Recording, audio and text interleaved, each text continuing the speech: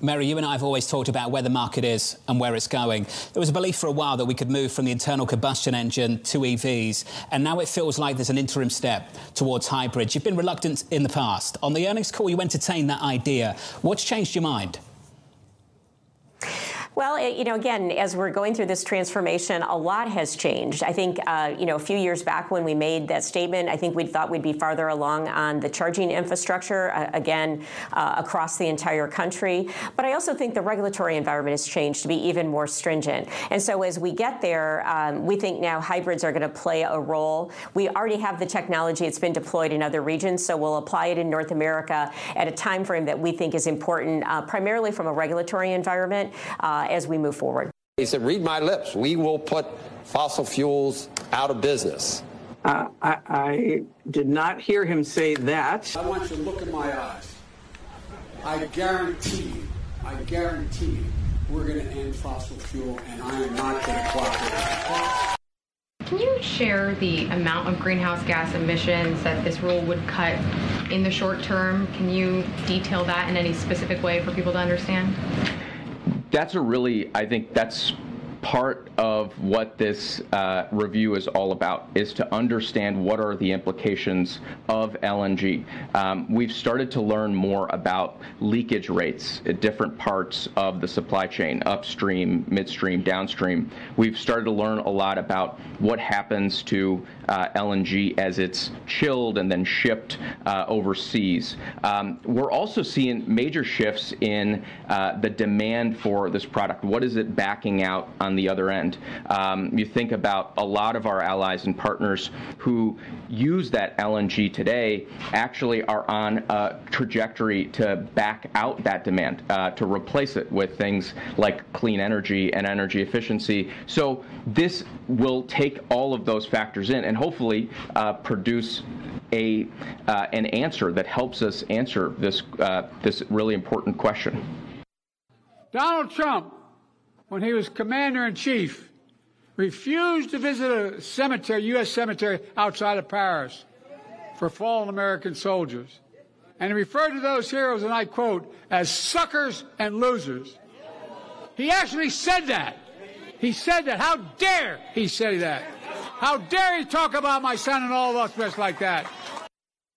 You all have concerns about this Sunday. But a real man admits his fears. That's what I'm asking you to do here tonight. Who wants to start? Fears, let's talk about it. Hey, I'm scared of spiders, Coach. Well, that's not what I meant. Me too, Coach. I'm afraid of spiders too, Coach. I don't know about them bees. Anybody here afraid of anything other than insects? Huh? Come on. Quicksand. Quicksand's a scary mother, man.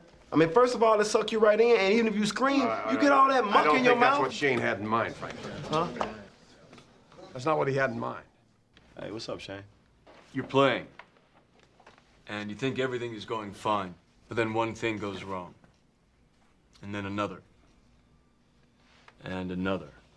And you try to fight back, but the harder you fight, the deeper you sink, until you can't move. You can't breathe. Because you're in over your head. Like quicksand.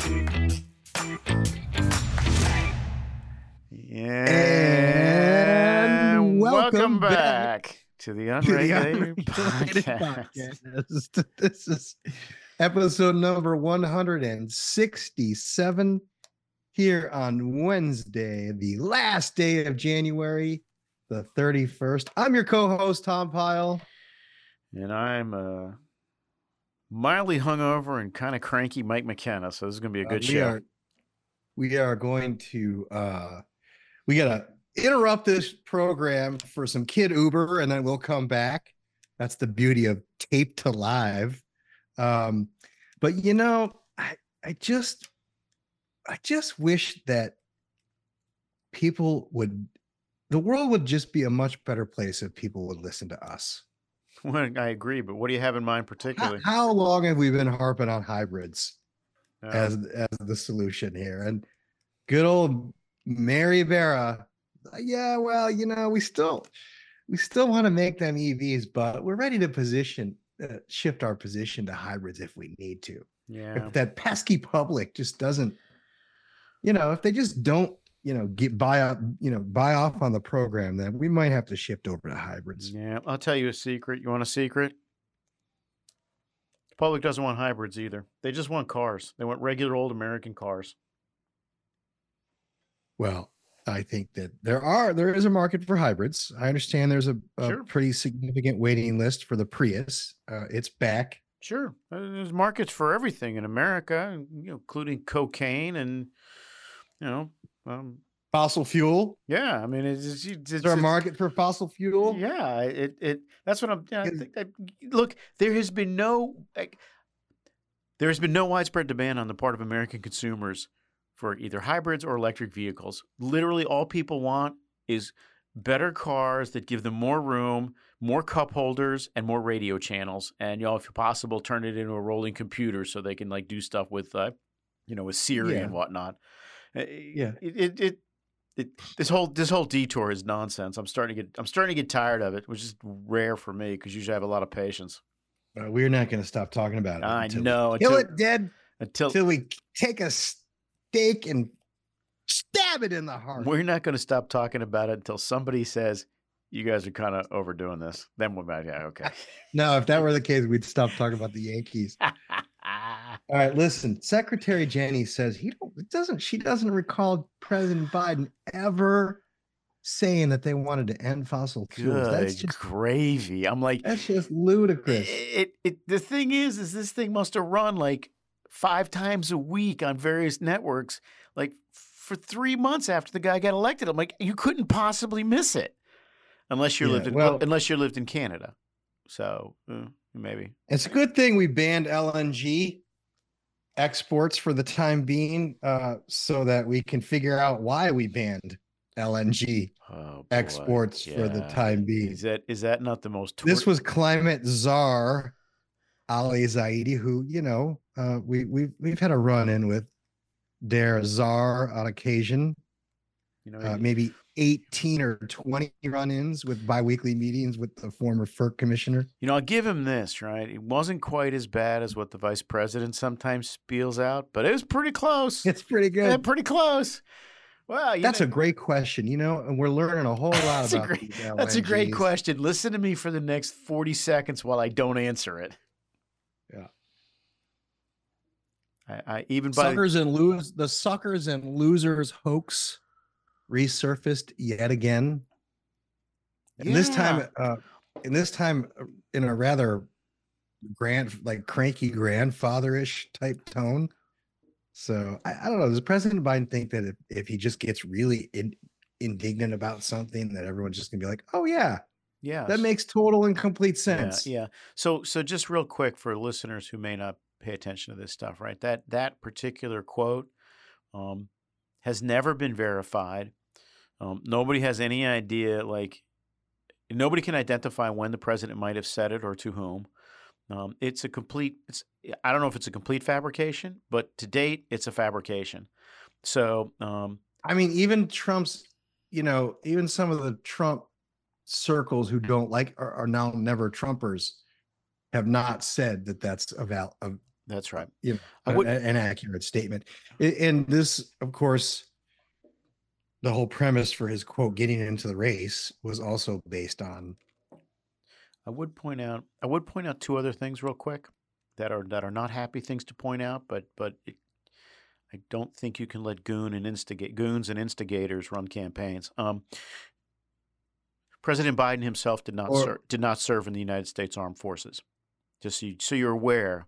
So you're aware he had his moment during Vietnam and he figured out a way around it.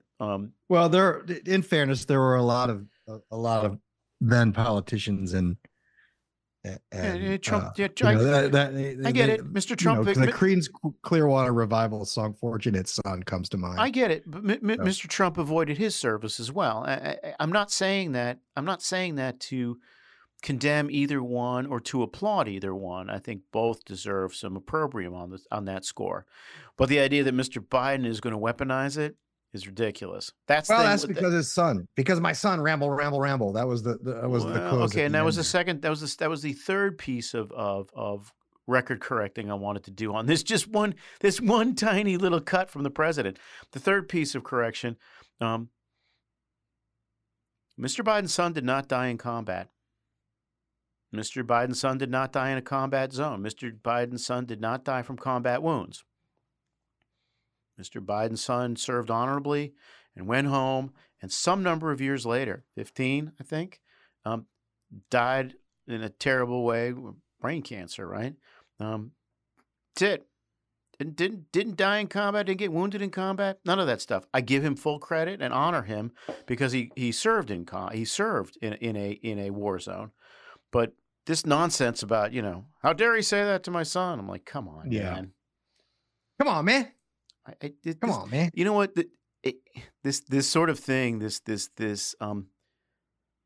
disqualifying people because they seem insufficiently patriotic really annoys me. Well, there's going to be a lot that annoys you between now and election day. I hope so. I'm looking forward to it. This is just the beginning, so buckle up. By the way, I would point out, I don't know when he said this, but I would point out that we are still waiting for some explanation about what are we going to do about the 3 dead service, 2 service women and 1 service man in Jordan, killed by a drone in a war that Mr. Biden seems insistent on starting and probably not finishing. So, before you run around saying stuff, you might want to take care of your actual pending business.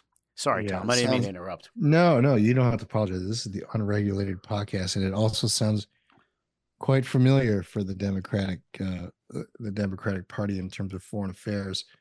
Lastly, and our producer found this nice little clip to summarize the end of the Detroit Lions season. You gave it a hell of a run there, producer. Not that you had anything to do with it, but at the end there. Say again? Yeah. Quicksand at the end there. One thing goes wrong, another thing goes wrong. You can't dig out your way out of it. Listen, you can't. It's not your fault. The fix is in. Yeah. The fix is in? The fix the Super Bowl is rigged. What? You haven't heard this one? No. Did I miss? The Super Bowl is rigged so that Taylor Swift can bring ratings. That's the new line. Kelsey, Travis Kelce, the Kelce's. It's all PR. That's it. So I've said this. That's why I take solace in the fact that the Bills didn't make it in, because Kansas City was supposed to, be in the Super Bowl this year. It's all fixed. My long divorce from the NFL continues. They have left me with the choice of the 49ers, who no normal football fan could tolerate, and the Kansas City Swifties, which you have to oppose on general principles. Yeah, including Margaret. Including all Chiefs fans. I have no understanding. If I was a Chiefs fan, I would be humiliated. I would be embarrassed. I would burn my gear. I would never wear it in public. All right, we'll get to sports later. I got 2 quick announcements. So do I. What do you got? The first is I want to thank Koch Industries. Oh boy. Yes. For saving the Mona Lisa. Oh, was it their plexiglass or whatever it is? This was a Insta from Koch. Guardian Industries, a Koch company, recently lived up to its name when 2 visitors at the Louvre reportedly threw liquid at Leonardo da Vinci's Mona Lisa, which is protected by Guardian Clarity glass. So thank you very much. Thank you, Koch Industries, for saving the Mona Lisa. Thank you, Charles. And on a more somber note, I would like to express my condolences and prayers to the Barrasso family. Yeah. Senator John Barrasso's lovely wife, Bobby, passed away after a battle with cancer. Yeah. So late last week, it was while we were recording, I believe it happened. So, yeah. So God bless you all. And I'm sorry for your loss, Senator. Those are my announcements. How about you, sir? I lied. I have 3. It is my kid brother's 60th birthday today, January 31st. Is he younger? He is younger. Thank you. Dude,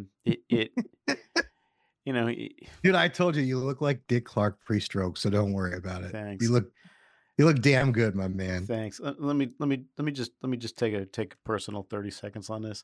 My brother was a state trooper and a prosecutor for 30 years, 35 years, I want to say, in and around places in Virginia. And he is one of the quiet heroes of this country, right? Just doing his job every day and keeping us safe. And I am tremendously proud of him, and I'm a little bit envious, right? He has so far led a life of meaning and substance, and compared to me, who's basically chasing shadows around. So happy birthday, Tom. And may I interrupt? Sure. Happy birthday. Great name, but please don't diminish yourself. You are you are grounded in your faith and your beliefs, and this town has not corrupted those in spite of many opportunities for it to do so. Thank you. Second one, happy birthday to Colton B. You know who you are. Hope it's a good one. Be the first to be followed by many more. Last, I wanna give a shout out to all of my friends at Bishop Ireton. You know, Mark McCaslin, who was 2 years behind us, right, and one of my group of friends died last week. Young man, 58, and we buried him this weekend. And especially to Dave McDermott, I want to thank you for being the sort of the person who knitted us all together. And I know you were especially close to Mark, and I'm sorry for your loss. I'm sorry for our loss. And Mark was just a great human being. So we're going to miss him. Anyway, sorry about that. That's it for me. All right. Well, let's get started, shall we? What happened today in 1917, Mr. McKenna? January 31st, 1917. The Bismarck was sunk.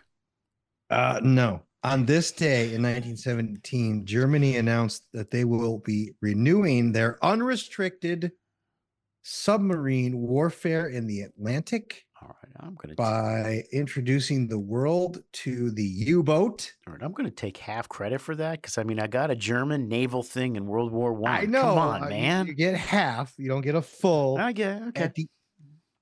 At the end of January 1917, Germany, determined to win its war of attrition against the Allies, announced the resumption of unrestricted warfare. 3 days later, the U.S. broke off diplomatic relations. Just hours after that, the American liner Housatonic was sunk by a German U-boat. None of the 25 Americans on board were killed, but they were picked up by a British steamer, and that cascaded to a declaration of war a few short months later by the United States Congress. So there you have it. In 1950, I should say, 1950. 1950, huh? On this day in 1950. It's too early for the Korean War. On this day, a U.S. president by the name of Harry S. Truman publicly announced his decision to support the development of the H-bomb. Hydrogen bomb. Yeah. After receiving guidance from the Department of Treasury on it. That's with the content requirements. I was going to say with domestic content requirements. That's which they of course skirted. So shush now. All right. So later on in November of 1952, 2 years later, the U.S. detonated Mike, the world's first A-bomb. H-bomb. And the rest, H-bomb, I'm sorry. And the rest, as they say, is history. In 1958, this happened.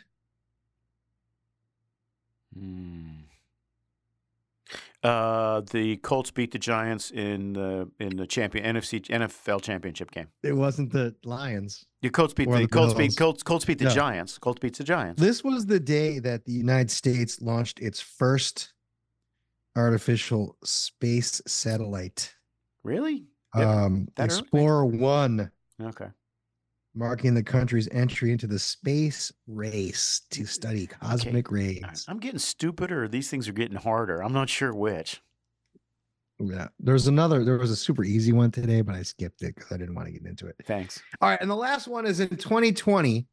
Oh, you know, this happened, but did it really happen? I mean, come on. January 31st, 2020? Across the pond. Oh, who cares if it's British? I don't care. Oh, I don't know. Somebody got married. One of the royals got married. No. The United Kingdom formally left the EU more than 3 years after the country voted for Brexit. So can I ask you a question? May I ask you a question? But really, did it happen? I mean, really, what changed? May I ask you a question? Why do we still even follow Europe? I mean, Washington was right. Those people are just a bunch of like rabble-rousers and troublemakers and ne'er-do-wells. I'm like, why are we wasting our time with them? I love that. I love that ne'er-do-well. Ne'er-do-wells? Yeah, man. That's good. That's a late entry. You're welcome. You can tell you're 60.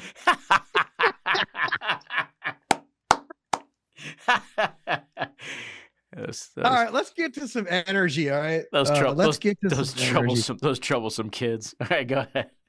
This is from Bloomberg, from the astute Javier Blas. Blas. Yeah. The world is transitioning to American oil from Saudi crude.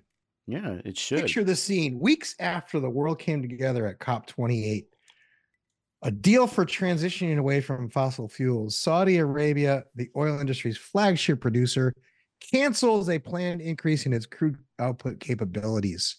On paper, it's the stuff climate activists dream about. Not so fast.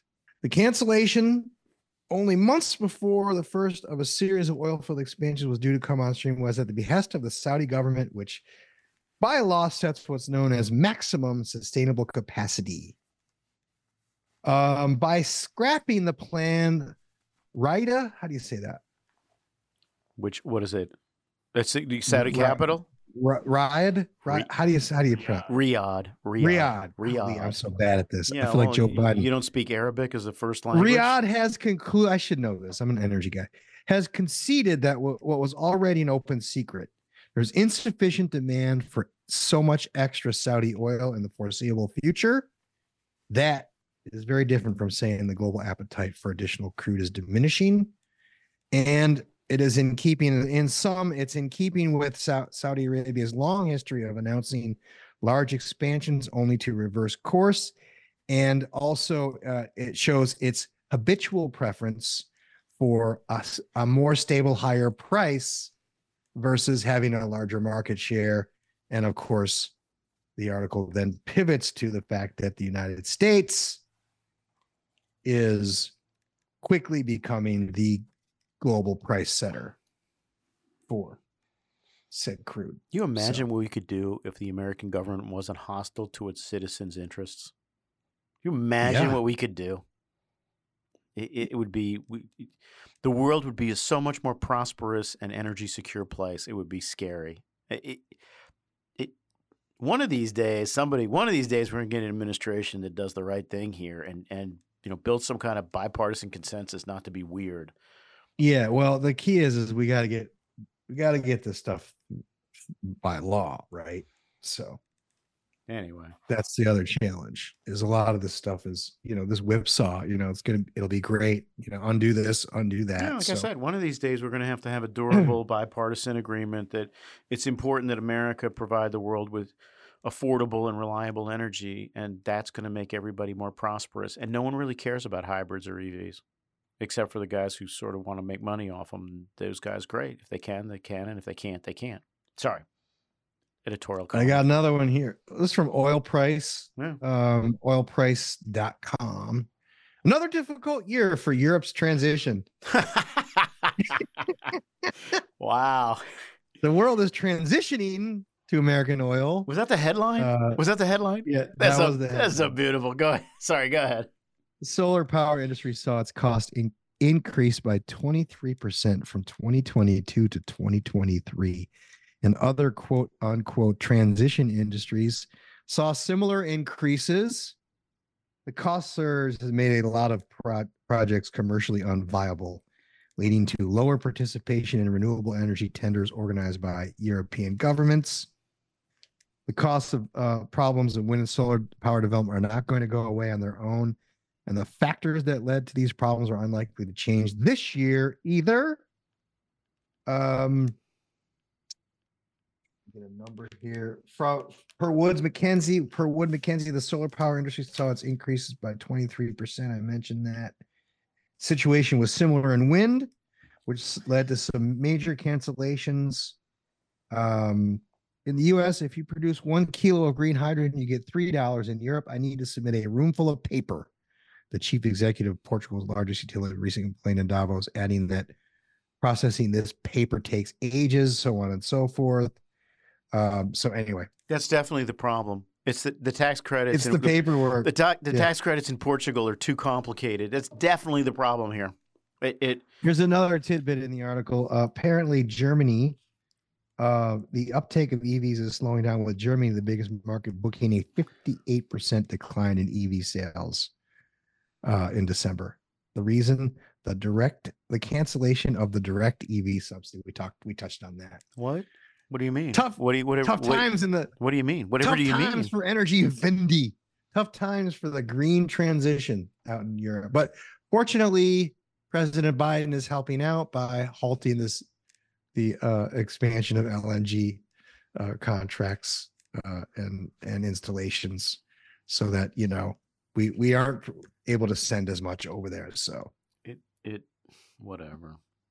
If anybody in the Biden administration, the thing is, here's the thing. The folks who know what they're doing in the Biden administration are folks at DOE. There's good folks at DOE, and the guys at state and the guys in the national security apparatus. They get this. They understand the importance of this LNG. They're opposed to this pause. They never tell you that publicly, but they tell you to privately. The only guys who are in favor of this thing are guys like Vice President Zadi, who doesn't who can't explain why he's in favor of it, right? But everyone's opposed to it. He knows why. He knows why he's in favor. He just doesn't want to tell the public. You're right. He won't explain. Very different. He won't. Fair enough. He won't explain why he's in favor of it. The thing that nobody's asking these guys, and I hit a couple of reporters about this, is all this is doing is moving LNG market to Qatar and Australia. That's all. Yep. Gee. Yeah, last year we just became the number one producer. Yeah. Overtaking Qatar and Australia. Yeah. So, I mean, like you said earlier, wouldn't it be nice if we had an administration that, or a government leadership that, unleashed as opposed to restricted. All right, I got one more in energy, and then I'll turn it over to you if you've got any. This is from the Detroit News. This is merely a column from a gentleman. What was his name, Alex? James David Dixon. James David Dixon. If there's a saving grace in Michigan spending $125 million in 2024 on electric school buses, it's that we can't afford many of them. Almost every big purchase of electric buses you hear about in Michigan traces back to one source: the Environmental Protection Agency. The EPA's Clean School Bus Program is spending $5 billion over 5 years underwriting electric buses for schools that couldn't afford them otherwise. To let the EPA tell it, the electric school bus is magic. It makes the air cleaner. It saves money and fuel costs. It can power school buildings in the event of power outages. The EPA actually says this. But magic comes at a high cost. So far, the EPA says it has spent $1.84 billion from the fund. And by the way, as a side note, they are burning through that IRA money pretty darn quick, don't you think? They have to, man. They don't. I wonder why. Seriously. They spent $1.84 billion from the fund on 5,000 buses. So what's the math on that? That's that's about $360,000+ per bus. Diesel buses cost between $65 and $100 each. Wow. So it's 4x. Yeah. That's a lot. Untethered from the physical realities of money, the Biden administration is printing off $5 billion to build a fantasy world where school buses prevent childhood asthma and keep neighborhoods powered up. After $400,000 in startup costs, of course. But make no mistake, your kids and grandkids will pay for every last one of them. I like to think that the Biden administration is unburdened by reality. Unburdened by what a bus costs. Unburdened by what has been with respect to the payment of money for buses. Yeah, he also reminded Michiganders, is that how you say it, producer? That is how you say it, Michiganders. That Michigan started 2023 with a $9 billion surplus. At Governor Whitmer's behest, lawmakers practiced no restraint and blew through it. Drunk with power. Shocker. These politicians drunk with power. Powered by the magic of school buses. I'd rather they were just drunk. It'd probably be cheaper for all of us. All right, you got anything on energy? We can talk about the LNG thing, but I think Ali Zaidi said all there was to say about it. He buried that dopey idea deep enough. Toby Rice from EQT, and EQT is in a bunch of these different projects. Toby Rice has got a letter out. We'll put it in the show notes to Secretary Granholm about what a terrible idea the moratorium is. It's worth reading. It's kind of long, but it's worth reading. Yeah, well, I think the Pennsylvania producers should be concerned because they don't pull oil out of the ground, right? So yeah, they don't have associated production, as the young people like to say. Oh, okay. Now there's something else, but I can't remember what it is. It doesn't matter. It's all good. All right, on to politics. Yeah. Well, before we do that, let me just two things on that are relevant. We're probably heading towards 2 omnibuses, right? That we're kind of on a different track with both dates. So I think we're gonna wind up with 2 different omnibuses. They're both gonna be kind of skinny as far as policy provisions, but there'll be some policy provisions in each one. Figure end of March. We might have one more little get me over CR. So that's one. And then 2 is after they declare the border security deal dead, which is going to happen today, tomorrow, Friday. Talking about the Langford amnesty situation? Yeah. Once they declare that dead, White House is probably going to send up a supplemental just with the Ukrainian money and maybe the Israeli money and see if that flies. So that's it. That's what we're going to be talking about next week at this time. Or maybe later. No, not just that, sir. Not just that. The New Yorkers have gotten a vote on salt. Yeah, can't wait to see the vote on this. I was going to say it's going to be 350 to 27. I'm like, it'll be more than 27. There's quite a few members of Congress from California that'll probably vote. Okay, so it'll be 350 to 80. But Maryland might vote for a couple of them. Maryland's got high taxes. I agree with Johnson. I'm like Secretary Speaker Johnson. All right, you want to vote? I'll give you a vote. Here's a vote, right? You guys got 80 votes. Congratulations. All you need is another 130. I think we should vote on things. I think there should be more votes, not less. Transparency, and I think we should have a vote on the Cassidy carbon tax. What do you think? I agree. And if the unfortunate thing is this tax deal between Chairman Smith and Chairman Wyden over in the Senate, it's not going to work, right? It's going to pass the House probably tonight, but the Senate's going to hold it up forever, and it's going to die on its own weight. That would be what's their rationale for holding it up? Well, but the pay for is pretend. It doesn't exist. The pay you for think a senator. The pay you for think senators care about that all of a sudden. Yeah, I think somebody's going to at some point raise a point of order on it, like, hey, this is a pretend pay for. The other thing is it's going to either get killed by being too small or being too large, right? People are going to want to add stuff to it or subtract stuff from it. There's no way it's going to get out. There's no way it's going to get 60 votes on the Senate, right? Which is too bad because I think it would be a fun bill to put the Kramer thing on, or the Cassidy thing, or both, and the White House thing. We're going to have a granddaddy of a year next year, regardless of who's president, right? Because they're going to have these Trump tax cuts start to expire, correct? That's right. And this is an attempt to kind of shave off like two or three things. The other problem with it, and friends, the Committee to Unleash Prosperity have pointed this out. The other problem with that is it severs work requirements from the child tax credit. Right? It essentially makes it so you don't, you can get the credit without, you can get the benefits without having to work, and that's also the benefits would flow to the children who are here, the parents of children who are here. Some without the proper paperwork.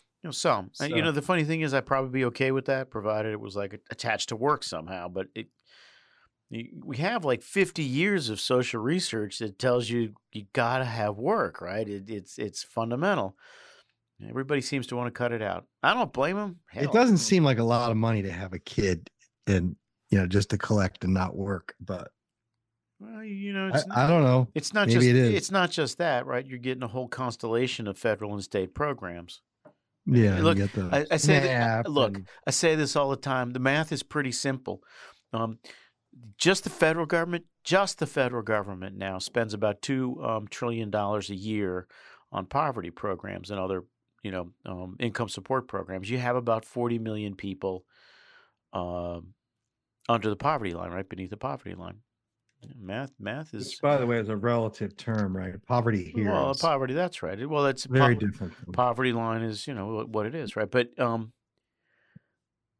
math is like what the math is. That means everybody living under the poverty line, we could give them $50,000 and it'd be cheaper than running the federal bureaucracy. Every person, man, woman, and child. So you're going back to Yang. You're all about Yang, right? Well, just scrap all the programs and just give everyone a check. Yeah, I think so. If you're not going to connect any of it to work, you should get rid of the bureaucracy and just give them a check. Yeah. Okay. It's the most economically efficient thing to do. The problem with that, though, is it's sort of like when the carbon taxers were talking about swapping the regs, right, for a carbon tax. Oh, it'd be very difficult to do. It'd be impossible. Well, here's right? the important difference, and this is an important difference, right? The carbon dioxide regs, the environmental clean air regulations, have an enormous set of interests associated with them. Law firms, not just bureaucracies, but contractors, law firms, all kinds of people who make money off the Clean Air Act amendments of 1990 and 1977, including yours very truly. You try to get rid of that stuff, everyone's going to push back. The only people in favor of the current administration of the welfare state is the bureaucracy that is administering it. And the bureaucracy, and also the Democratic Party has a lot invested in this great society, right? That's right. So, but see, the thing about it is, and scrapping all that would admit it was pretty much a failure. But see, it wouldn't. So. It would just say, look, we bureaucratized it, and that was the failure. We just need to give people money that directly. Eventually, some Republican is going to force this issue and make a thing of it, and it's going to be very hard for the Democrats to let a Republican get to the left of them on it. So they're going to have to come along for the ride. It'll be somebody like Ted Cruz, Marco Rubio. Anyway, interesting. And also, I mean, part of the reason that the IRS has worked so hard to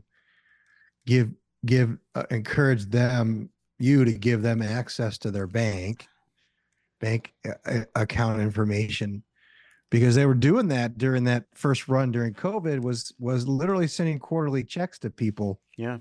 For the child credit as an advance. Yeah. On your taxes, right? Yeah. So it was a little bit crazy. It's tricky, and lots of it depends on how you implement it. But I'm coming to the conclusion that it's the best way to prevent poverty, especially if you're not going to have work requirements. And it looks like we're not going to have any work requirements. Anyway, that's it. I only mentioned that. McKenna has gone full Yang, ladies and gentlemen. Full Yang right here on the Unregulated Podcast program. I have to be honest with you. I'm completely uncomfortable with that particular phrase. The full Yang. That's the name of the show. Please stop saying that. All right. Look, back to politics. Another one bites the dust. Another gentleman from the United States Congress is calling it quits. Dutch Rupersberger from Keysville, Maryland. Yeah, Dutch from the Maryland 2nd. Yeah. Has announced he will not seek a 12th term, which brings the House open seat count to 47, the third in Maryland. But that number will soon increase to at least 48, Michael. Yeah, why? Well, it appears that the Louisiana congressional delegation has been officially redistricted. And it is also apparent that Garrett Graves will not seek election in the new heavily Democratic 6th district. But the rumors are flying that he will be moving to District 5 to challenge Congresswoman Julia Letlow, ladies and gentlemen. Yeah. Yeah, I'm tremendously excited about that opportunity. I have a feeling that I might be making my first ever endorsement in a private. Yeah, man. I know I'm headed that way too. So another gentleman crunched the numbers, and he said, and this might make you feel a bit better, Mike. The number of House seats is not unusual in the past decade. Actually, since the 2012 election, the House campaigns have featured anywhere between 48 and 63 open seats in each respective election cycle. So we're right on pace with the new frenetic pace, if you will, of retirements in the House of Representatives. Yeah, like I said, I've been resistant to the hysteria. I still am. The thing that I think we said this last week, but let me just make sure. The thing that makes this different is these are all senior guys. These are all guys who would be chairman and subcommittee chairs, depending on whether the Democrats or the Republicans took the House. And both sides, all the retirees on either side are betting that their side's going to lose. That's the weird thing. Well, not Pelosi.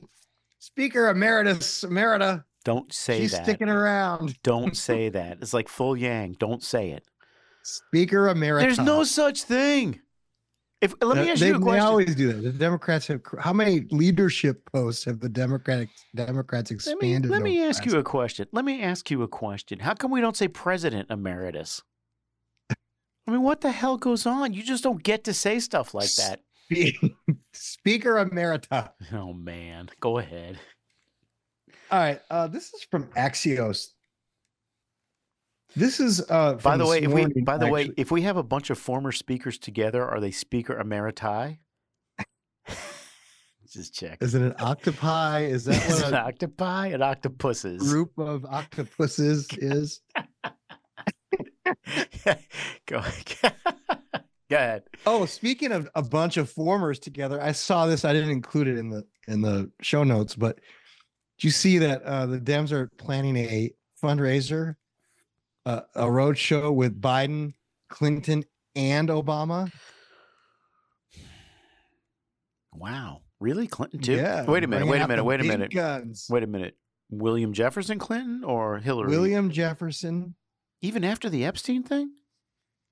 Apparently he's still a draw to some people. I don't know. Wow. Yeah. That was what I saw this morning. And then this scoop from Axios. State Department reviewing options for possible recognition of Palestinian state. Yeah. Blinken asked the State Department to conduct a, quote, review and present policy options on possible U.S. international recognition of a Palestinian state after the Gaza war in Gaza. 2 U.S. officials briefed on the issue told Axios. U.S. officials say there has been no policy change, but the fact that the State Department is even considering such options signals a shift in thinking within the Biden administration on possible Palestinian statehood recognition, which is highly sensitive both internationally and domestically. For decades, U.S. policy has been to oppose the recognition of Palestine as a state, both bilaterally and in UN institutions, and to stress Palestinian statehood should only be achieved through direct negotiations between Israel and the Palestinian Authority. Yeah. Yeah, that's not surprising, right? It's the only way they're going to cure their problem with the young folks here. Yeah, well, it also maybe gives them a little bit of a talking point, because every time they go anywhere nowadays, they're being interrupted by, what are they calling him? No, I don't know. Something Joe. They're calling him Jihad Joe. So so the White House communications and the campaign staff are getting frustrated with these enthusiastic activists who are cramping their style everywhere they go. Everywhere they go, not a taste of your own medicine. They don't go anywhere. This machine was created by the Democrats, the Democratic apparatus, right? What do they expect? What they expect is what's going to happen. The young people are going to ultimately come home, and the American Jewish population is going to remain unchurched. They are never going to become Republicans. They may not be Democrats, but they are never going to become Republicans. I assume that's what George Soros is thinking. That's what I'd be thinking. So, you don't think at any point that'll happen? That the American Jewish community decides, hey, we maybe need to recalibrate. Yeah, you're going to have. I mean, for what it's worth, look what President Trump did to advance the Israeli cause. No. Relatively speaking to what this is up to. No, you're going to have one-offs like it's like Catholic. It's like that diehard Catholic Democrat vote. It won't go away. Yeah, it is a little bit like Joe Biden, right? The difference is there's two differences. One, you're going to have some one-offs like Bill Ackman, right, who are going to wake up one morning and say, "Hey, maybe I've been wrong."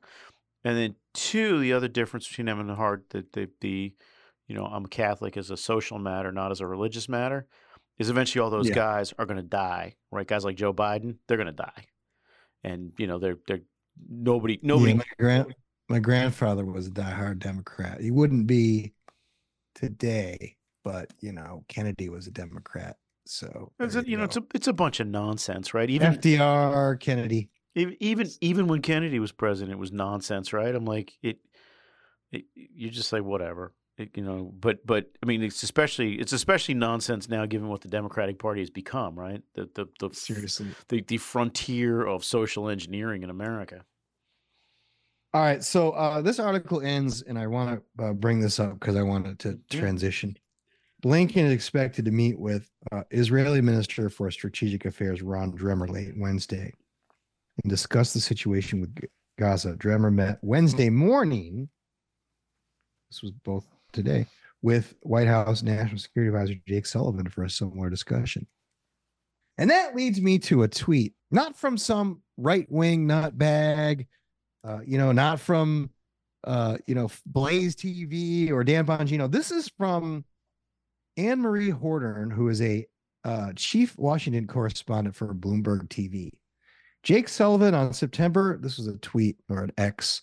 Jake Sullivan on September 29th, 2023. Mind you, a week before October. Yeah. The Middle East region is quieter today than it has been in 2 decades. Anthony Blinken on January 29th, 2024. I would argue that we've not seen a situation as dangerous as the one we're facing now across the region since at least 1973. Well, there you go. A lot has happened in 3 months in Israel. These guys are impossible, man. They're absolutely impossible. They are what they are. They are the junior varsity team from leftover, the junior varsity leftovers from the Obama regime. Quieter today than in 2 decades, a week before the attack. All right. There is some good news. You ready? Yeah. CNN reports amid pressure. This is CNN's headline, by the way, not, Fox News. Amid pressure to visit, Biden is headed to East Palestine after the 1 year and on the 1 year anniversary after the train derailment. Yeah.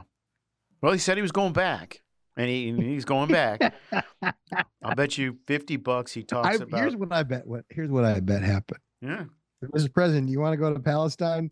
I think he confused Palestine with East Palestine. You said yes, and now it's on his schedule. Isn't it Palestine? Do they pronounce it Palestine? I have a bet. I have a bet down with a reporter about this that that he talks more about Palestine than Palestine in Ohio when he goes. I think he's gonna.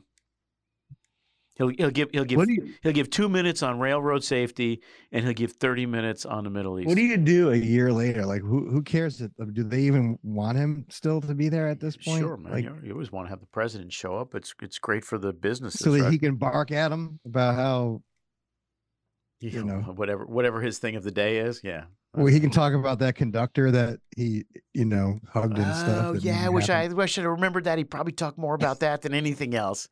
I remember when I took trains back in '06.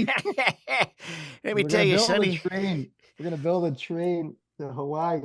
We used to have a conductor, and he took tickets, not this newfangled point a beam of light at you.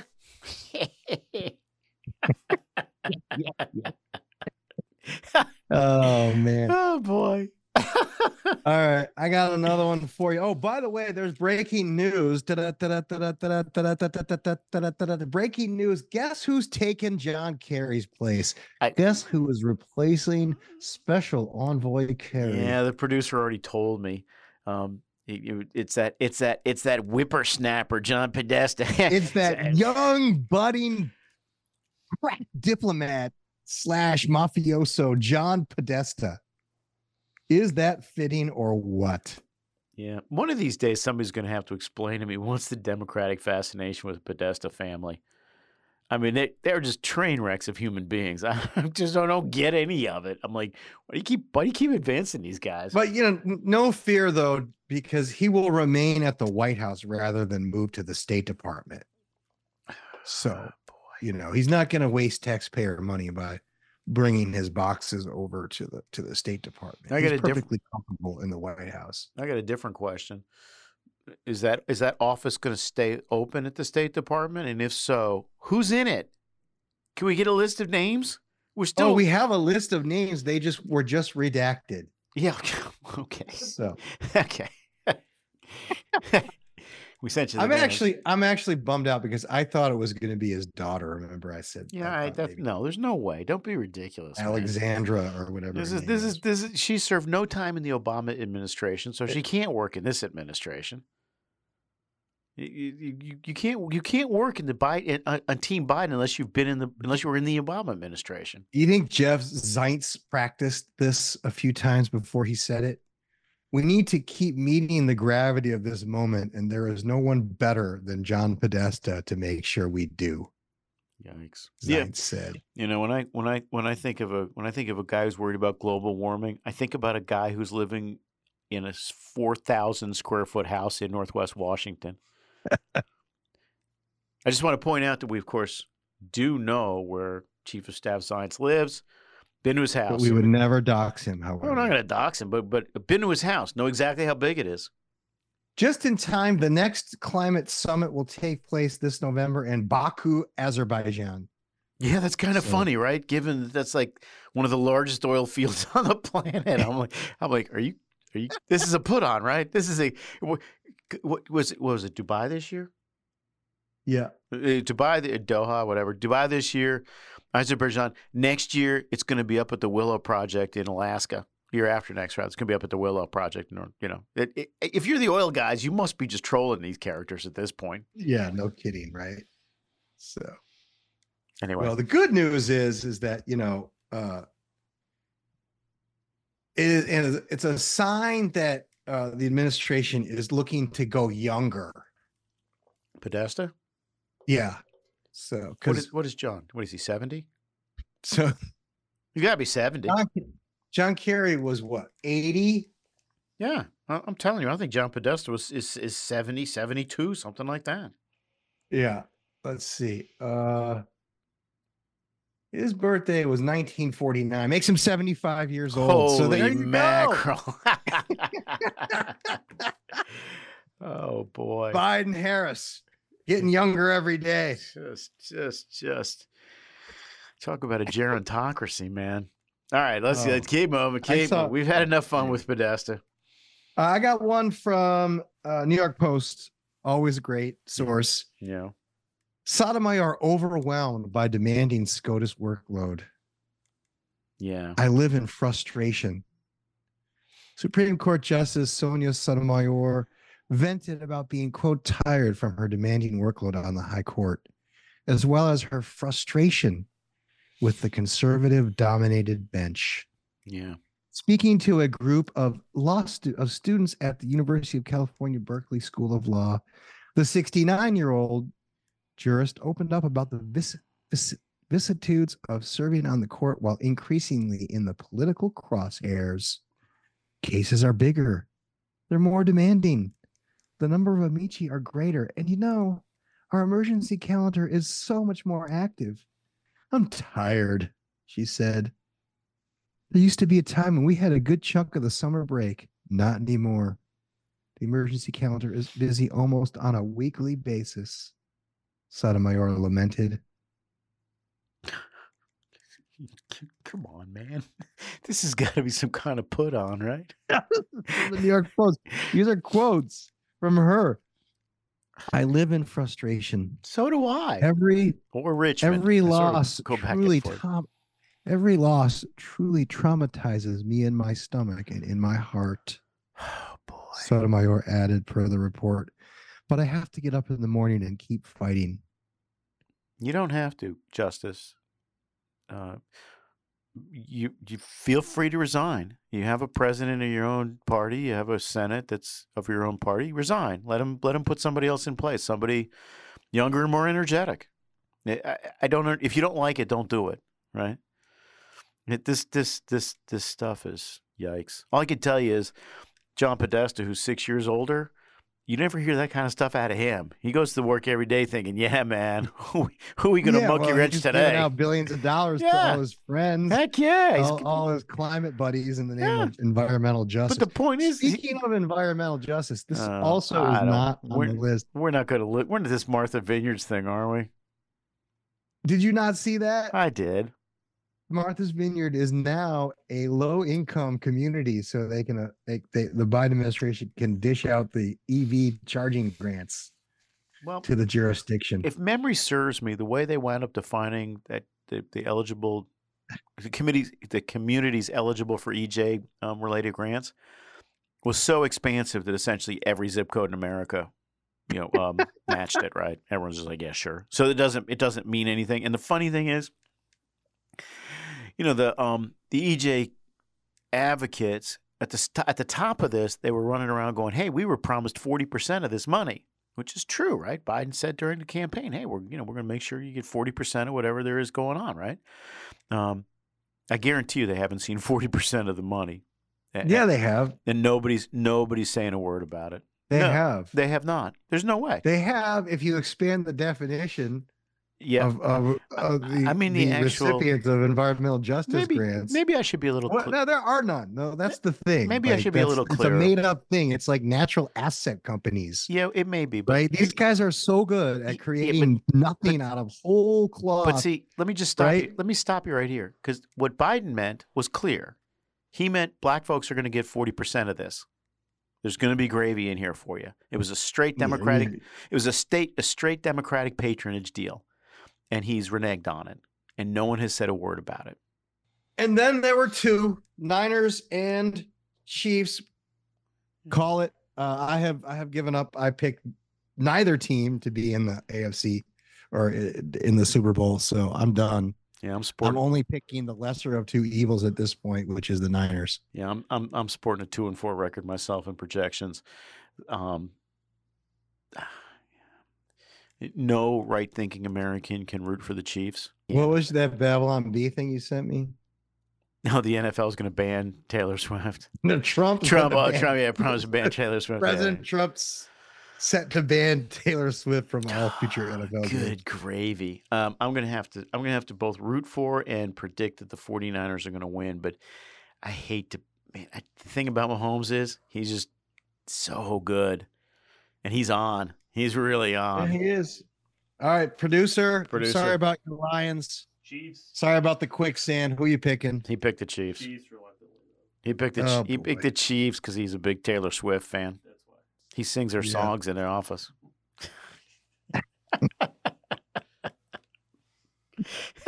Oh, I have too many of those songs spinning around in my head thanks to my teenage children. I'm just telling you. All right, I gotta close. Do you got anything else? I gotta close. It's a long one, and only you and I are gonna appreciate it. You and I are gonna laugh. I found it, and it's a little bit dated, but it is just beautiful. It is, as President Trump would say, it's just it's beautiful. It's absolutely beautiful. So if you don't have anything else, let's run this. Okay. And let's call it an episode. Okay. The New York Yankees are a rudderless disaster. Brian Cashman thinks the Yankees have good people. Oh, good. Excellent. Brian Cashman, you are the problem. And that was a terrible session with the press yesterday. Hal Steinbrenner, he spoke to the press as well. And, I mean, the whole thing was a dumpster fire, which is Yankee baseball. How about Hal Steinbrenner saying that the team is going to bunt more? Oh, has anyone checked the roster? And Nick Swisher said that Aaron Boone should return. Why do I give a damn what Nick Swisher has to say about my manager? Who cares? Why is anyone listening to Nick Swisher? Cashman's defending his roster, how he puts the team together. The Sonny Gray deal. I love the Sonny Gray deal. He failed on your team. I mean, my goodness, that's on you. I mean, look at this. They failed to win a pennant for the 14th straight season. Remember standards? And I don't want to hear, oh, it's all about injuries and the solutions are in the room. Injuries? They didn't have a left fielder last year. I mean, look at these sickly, embarrassing, pathetic, atrocious, hot garbage numbers. The Yankees are awful. Just awful. And look, I'll be open-minded to the offseason, but that means you got to trust Brian Cashman, and why would you do that? This is the same guy who said, we don't need Bryce Harper. We don't need Manny Machado. We don't need Kyle Schwarber, who had a lefty bat tailor-made for Yankee Stadium. The New York Yankees are a disgrace. The New York Yankees have become chronic underachievers. Listen, Hal Steinbrenner, I mean, what would his dad do? I mean, his dad would have rightly fired everyone and demanded better and winning. This is okay? Just bunt? Yankee baseball, the worst. It was from CBS Sports. I don't even know who this guy is. Who the hell is that guy? It's so good. We'll put it in the show notes. But man, I was just like, I couldn't stop laughing when I heard it the first time. We need that guy to be general manager. He's got the fire. I mean, everything, like 1 minute and 47 seconds crystallized everything we've been talking about. Seriously, for 10 years. Pitchers and catchers report in a couple of weeks, ladies and gentlemen. Just remember that. Well, the Yankees don't have any pitchers, so it's basically just catchers, and they did get rid of Higashioka, because I don't even know if they have a catcher. So three catchers are gonna report. Yeah, two dudes. One dude's gonna show up like Kelly from the Bad News Bears with his motorcycle, and they'll be like, "Hey, put on some equipment." All right, folks, it's a wrap. Thank you for indulging us in the close. It is episode number 167, and it is now in the books. Enjoy Groundhog's Day and namaste.